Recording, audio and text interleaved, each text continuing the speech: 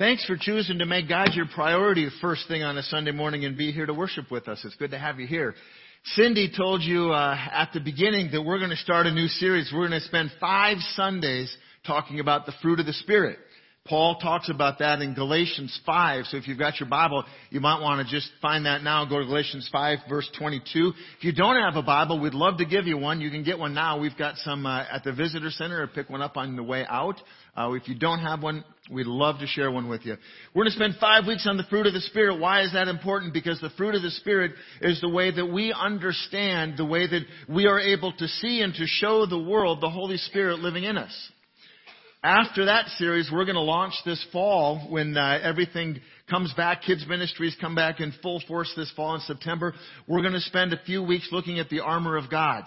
Why are we going to do those two? Because in this world of ours that just is increasingly hostile and divided and confusing, it seems to me that the fruit of the Spirit and the armor of God are two of the most important things that we can have in terms of how it is that we can live in this world, be good examples of being Christians, and then also be able to stand against all the stuff that's hitting us. So that's where we're heading over the next about 3 months. Last Sunday, though, if you were here, it was an awesome combination. We had Junior St. Val and his high-energy style of preaching, and then we had Cindy come up and issue us a challenge on the heels of that.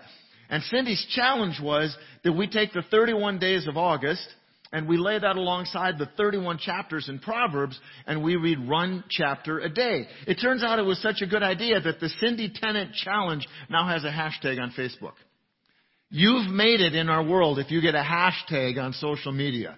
So Cindy, way to go on that one. There's 30 days in September. Can't wait to see what you've got for us in September. Seriously though, when we commit to understanding and recognizing the power in God's Word, when we commit to doing what's not always an easy thing, and that's to commit to being in God's Word on a regular and consistent basis, when we do that, our faith is strengthened, our knowledge, and hopefully our wisdom, which is the right application of that knowledge, is also increases. So Data and I, we decided right off the bat, we're going to take the challenge every morning. We read 1 chapter of the book of Proverbs, and we talk about it. And now we're going to get to lay alongside it a study of the fruit of the Spirit. So as we grow in wisdom and knowledge, we're also going to have an opportunity to grow in the way that the world should be able to see an outward expression of our faith. And so, if you got your Bibles, turn to Galatians 5. Let's read what is the fruit of the Spirit as the Apostle Paul lays it out for us. Galatians 5, starting in verse 22. But the fruit of the Spirit, he's just talked about spiritual gifts in chapter 12, and now he's talking about the fruit of the Spirit. The fruit of the Spirit is love, joy, peace, forbearance, it says in the ESV. Maybe an easier to understand word would be patience. Kindness, goodness, faithfulness, gentleness, and self-control. Against such things there is no law. So let's get clear on a couple of things in that before we start getting into the individual words. What exactly is fruit of the Spirit? We need to understand, why does Paul list all this stuff, but he calls it fruit, not fruits? Because there's a whole bunch of different examples. You'd think that he would say, here are the fruits of the Spirit. Maybe you can have 1 or 2 or 3 of these. But he lists them as a singular. They're all together as one grouping. The fruit of the Spirit, the Holy Spirit alive and at work in us, is a singular collection of the evidence of our being filled and fed by the Holy Spirit. Just like all of the apples on a tree are fed by the same root system, we are fed by the same Holy Spirit. So let's use the example of a fruit tree.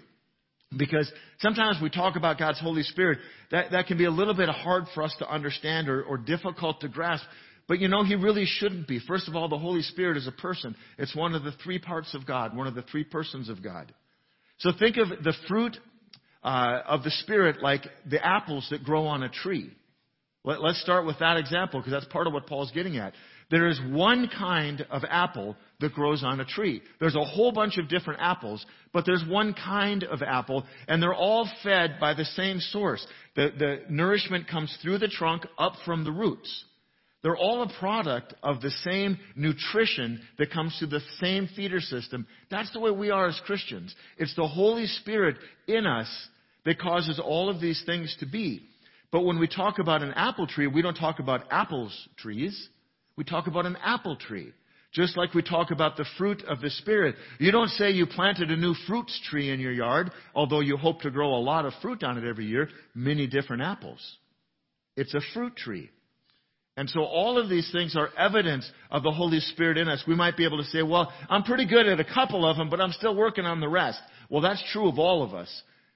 But the evidence of the Holy Spirit in us is that all of those are things that begin to show themselves in our lives. Just like it is in an apples tree, it's the fruit of the Spirit.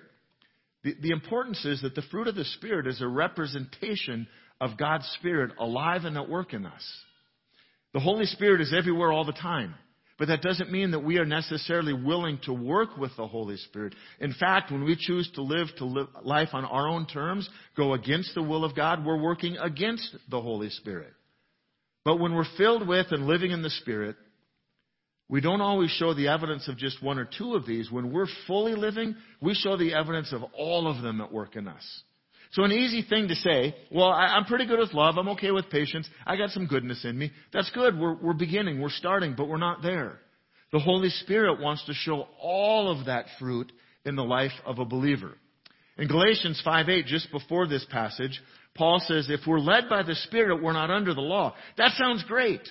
If we're led by the Holy Spirit, we're not under the law. So before you go out and just choose to do anything you want because you're led by the Holy Spirit, there's that little word that begins it, that little word if. And if actually turns into a really, really big word in this case. If we're led by the Spirit, to be led by the Spirit is to be filled with the Holy Spirit and to be living according to the Holy Spirit in God's will for our life, not our own.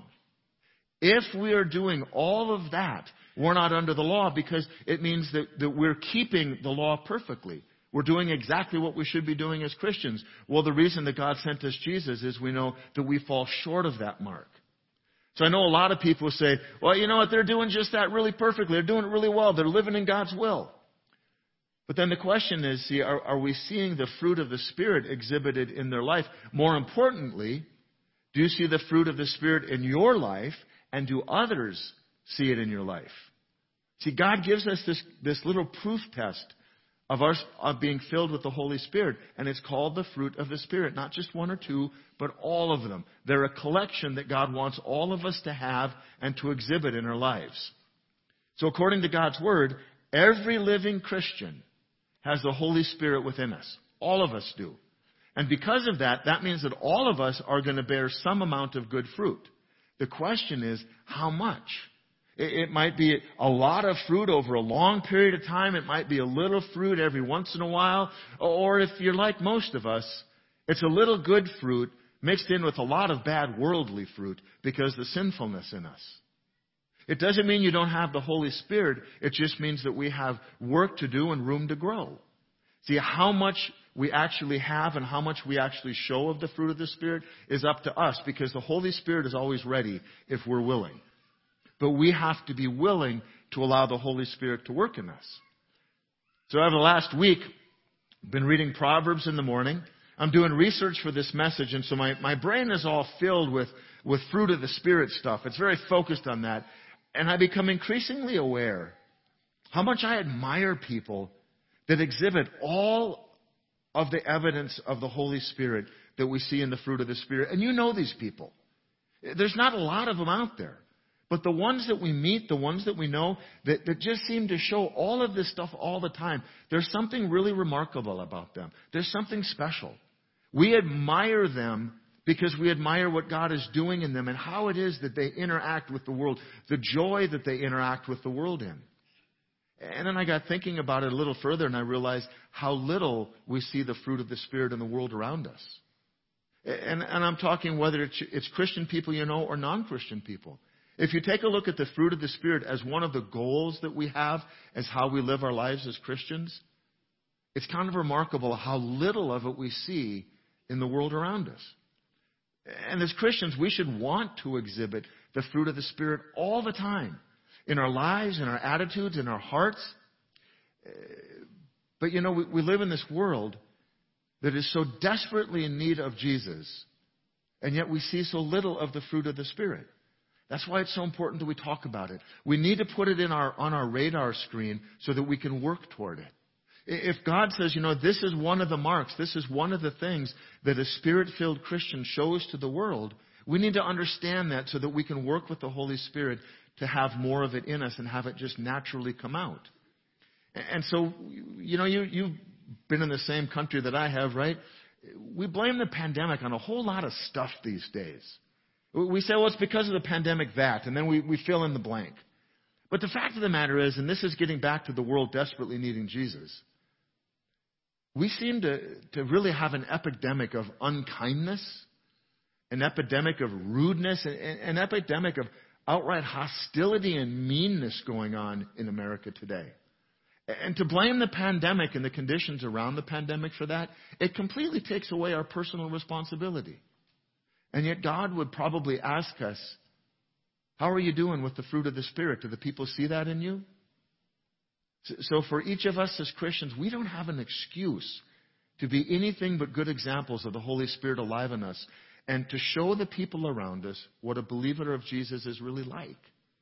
And yet, again, if we're not aware of it, how are we going to do it? So as we walk through the fruit of the Spirit the next 3 weeks, keep in mind how the fruit lines up with your own life.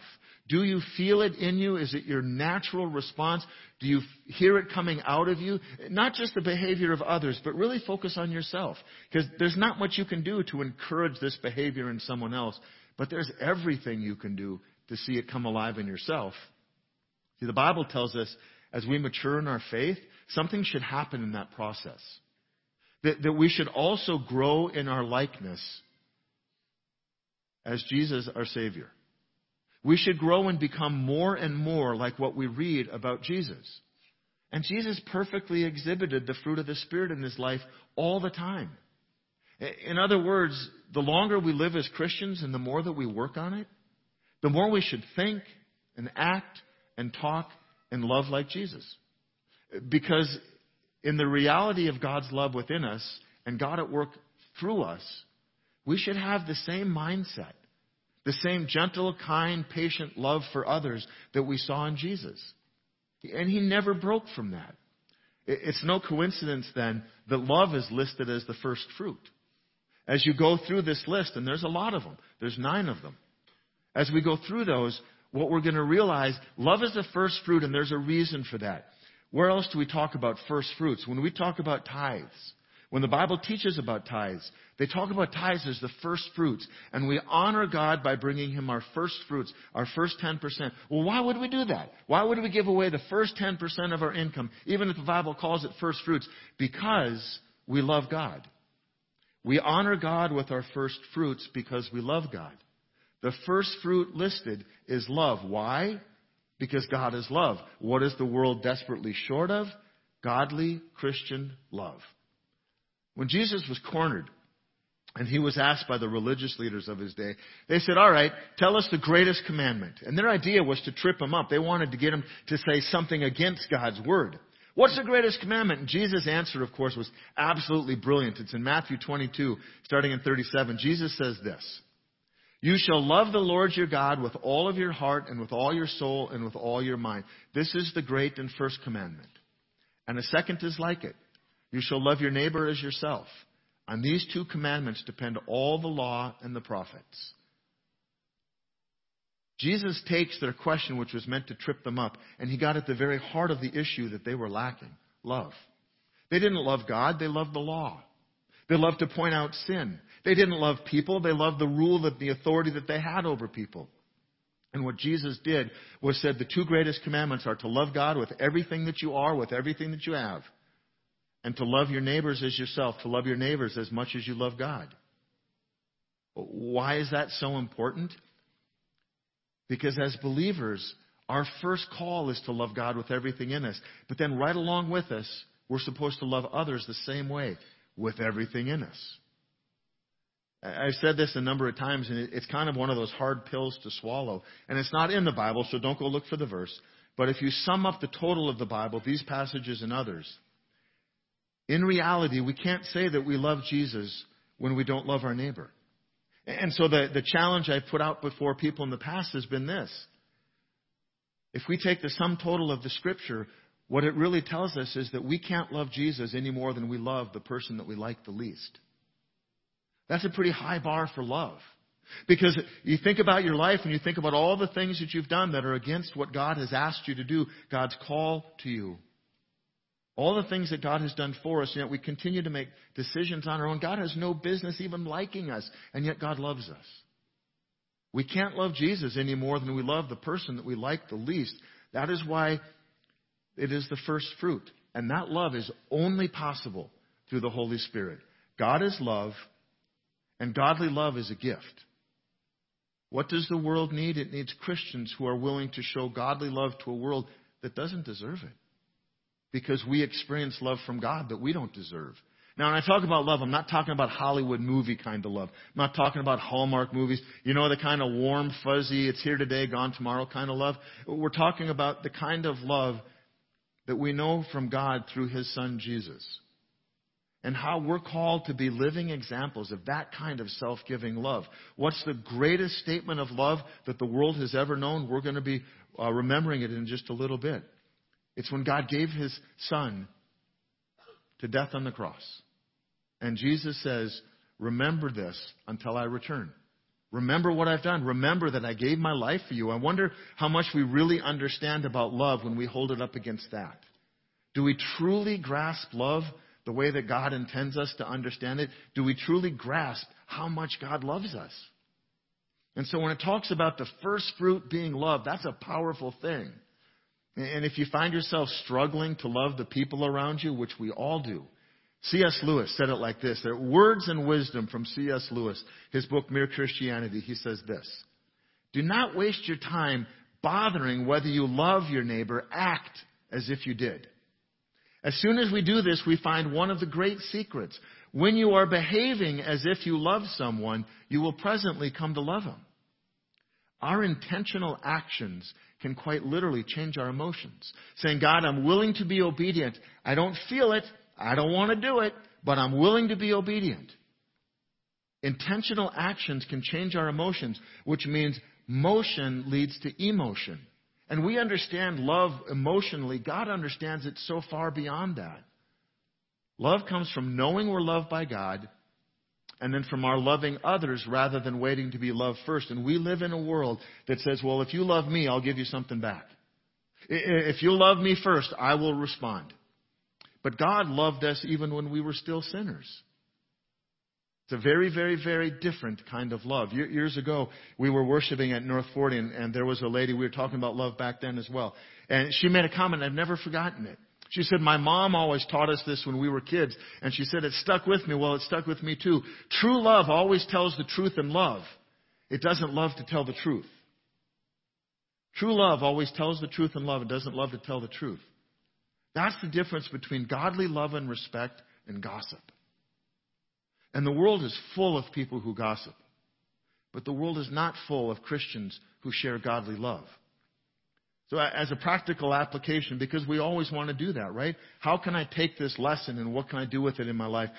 We're going to make it as simple for you as we can here. Dana and I were talking, and she said, you know what, Willow would be a great example. We've got an 8-year-old granddaughter named Willow, and her parents are raising her right. And Willow understands the importance of speaking love and life into people's lives. She understands that words carry power. Words have something that goes beyond meaning. They can change your attitude. They can change your outlook. They can change your perspective. And Willow has taken it upon herself. Wherever she goes, it doesn't matter whether she knows someone or not. She'll meet a complete stranger and she'll find something to honestly compliment them about. She'll give them a real, honest, truthful comment and a compliment. And it's interesting because people kind of laugh her off because she's a kid. And then she follows it up with a very grown-up conversation and they realize she means it. And it's interesting to watch how people change. We were at a restaurant one day, and our server, a young lady, came walking up and introduced herself. And Willow said, hi, my name's Willow. You look really pretty in that blue shirt. And she just kind of smiled. And Willow said, no, I really mean it. You look really pretty in that blue shirt. The young lady's eyes changed. She stood up taller. She smiled. Everything about her demeanor went from the drudgery of work or whatever she was thinking about beforehand. And she just kind of for a moment basked in that compliment. And in that, Willow spoke life and love into that young woman's day. It happened in an instant. And she did it because she meant it. If an 8-year-old can do that, you and I can do that. Godly love is speaking the love that we have in Jesus out into the world. Love and life can change someone's day and their eternity. The noise and the opposition of the enemy, it's just going to keep getting louder and louder, which means that you and I have to be stronger and more intentional. So if you take nothing else away from today, take away the actions of an 8-year-old. You can give someone an honest compliment and share it with them. You'll be amazed to see how it changes their day. The old song says they'll know we're Christians by our love, by our love. They're also going to know that we're Christians by the fruit of the Spirit in us, that comes out of us in a way that shares the love of Jesus that's inside us with the world around us that is desperately in need of it. The world is so in need of the love of Jesus that they don't even know that's what they need. In fact, the world in many places has gone so far as to say God doesn't even exist. There is no Jesus. And if you talk to those sad people, it would be because there's no way there can be a God that has a world like this. But we can change it. We can show who we really are with the fruit of the Spirit that is in us and flows out of us. Or does not. And that gets back to the choice being up to us. It makes me think of the Jordan River in Israel. We've been there and seen the very northern end of the Jordan River. There's 4 rivers that come together. One is at the very tip of the country. It starts out just as a tiny little creek. You walk over a bridge and it's hardly even water that flows. One of the rivers is called the Banias River. And that starts at the gates of hell, that place where Jesus told his disciples, upon this rock I will build my church and the gates of hell will not prevail against it. Well, those 4 rivers come together and they start with a very small Jordan River and it flows through northern Israel. The Jordan River is about 100 miles long as the crow flies, about 150 as it flows. It's not a very long river. It's not very wide in any given part. It's not particularly impressive when you see it. But when you realize what it does and the tide of Scripture that it has, it's pretty incredible. Because the first real large body of water that it hits is the Sea of Galilee. And it flows in this beautiful, lush region, and none of Israel gets very much rain. And so you can tell where the river is because it's green and lush and there's vegetation and trees. And then it flows out of the Sea of Galilee into the south, and it starts winding through the valley. And it's a very fertile valley. It grows incredible crops. It's an amazing place to be able to see, in large part because of the water from the Jordan River. And then it gets to the second large body of water that it hits. There's 3, one much smaller north of the Sea of Galilee, and then it runs into the Dead Sea. And that's the end. The Jordan River doesn't flow out of the Dead Sea. It just stops.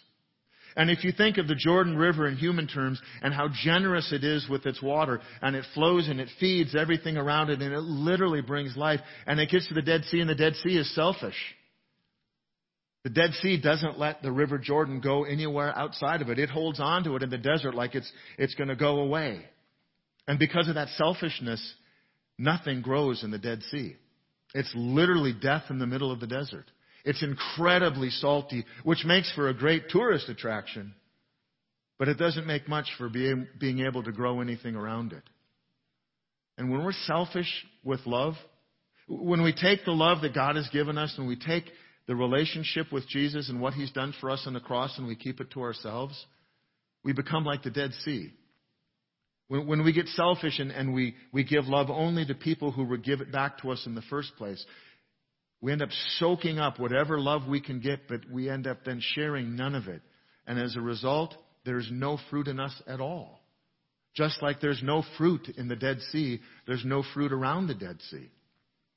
So if you're still wondering now, what kind of love, how do you practically live the kind of love God calls us to? What does it look like? How do we do it? Let's take a look at 1 Corinthians 13. It is the most read Scripture passage at weddings in America. Good chance that if you had Scripture read at your wedding, this is one of the passages. It talks about what love is, but more than that, it's a goal for us. It's kind of the bar to reach for. It's godly love in action. So 1 Corinthians 13, starting in verse 4.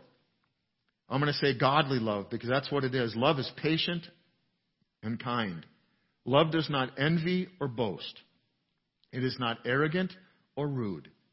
It does not insist on its own way. It is not irritable or resentful. It does not rejoice at doing wrong, but rejoices with the truth. Love bears all things, believes all things, hopes all things, and endures all things. Love never ends. If God is love and we are filled with the love of God, that should describe us. That's the fruit of the Spirit. That's love as it's understood in the fruit of the Spirit. If you're wondering what fruit of the Spirit love looks like, this is it. And so think about yourself before you go on to anybody else. Does that passage, do those verses describe you? Do they describe how it is that you love the people closest to you, how you love the people that you work or go to school with? Does it describe how you love people you don't like?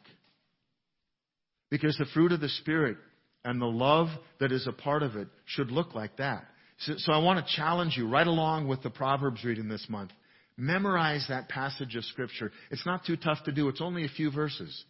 If you read it when you read your Proverbs every day, you'll be able to do that in a matter of a week or so. And once those words, once that godly love is rooted in your mind, it becomes rooted in your action. You begin to live that way because you begin to think that way. And when we do that, we begin to love the world and the people in it that way because it simply becomes natural to us. That's our understanding of love. You can be a Christian who is deeply rooted in the fruit of the Spirit and the Holy Spirit working in you with just a little bit of effort. And so we're going to go on. We're going to take a look at joy and peace next week. Joy and peace naturally follow us understanding love. As fruit of the Spirit goes, love, joy, and peace, those three alone would completely change the world if we could get a good understanding of them. Let's pray. God, thank you for this passage. Thank you for the fruit of the Spirit. Thank you for the way that Paul makes clear to us what it is. And God, it's not that you are not doing your part, because, God, you always do your part with us perfectly. And you do it fully and you do it completely. God, you've given us your Holy Spirit. Everyone who calls ourselves a Christian, every one of us who puts our faith and our hope and our trust in Jesus, has the Holy Spirit living in us. It's a matter of whether or not we feed him, whether we give him air, whether we give him room, whether we welcome him to be fully a part of our lives, or do we just push him aside and go on with things on our own way. God, the fruit of the Spirit is what happens in us when your Holy Spirit is alive and well and working within us. And it's up to us to feed that. It's up to us to give him room to work within us. God, my prayer would be that all of us who believe in Jesus, and anyone who doesn't, God, that your Spirit would move in them, that they would come to accept him as their Lord and Savior. God, that your Holy Spirit would not just fill us, because we know that you've already done that, but you would fill us to all fullness, that we would be living examples of what the fruit of the Spirit in our world is. In Jesus' name, amen. So to close, I want to go back to that love chapter from 1 Corinthians. We did this back at North 40 a number of years ago. I've incorporated it in a couple of weddings. And I want to do it here for us, because sometimes the hardest thing to do is to know how to take an action step on something that we've heard. Do we love people? Sure we do. Can we love people better? Of course we can. But how do we do it? How do we actually take that? I don't want you to leave feeling guilty like you're not loving people enough. I would love for you to leave saying, okay, now I know a little bit more of what I can do to love people more like God loves me. Going back to that 1 Corinthians chapter 13, we're going to take those words and we're going to personalize them a little bit. And I'm going to ask you to join me and we'll read it together. So you can't find this in the Bible, but this is taking the Bible and putting it into practical steps that we can use. And so rather than say the word love, we're going to use the word I. So let's go with the first slide. Are you ready? I am patient and kind. I do not envy or boast.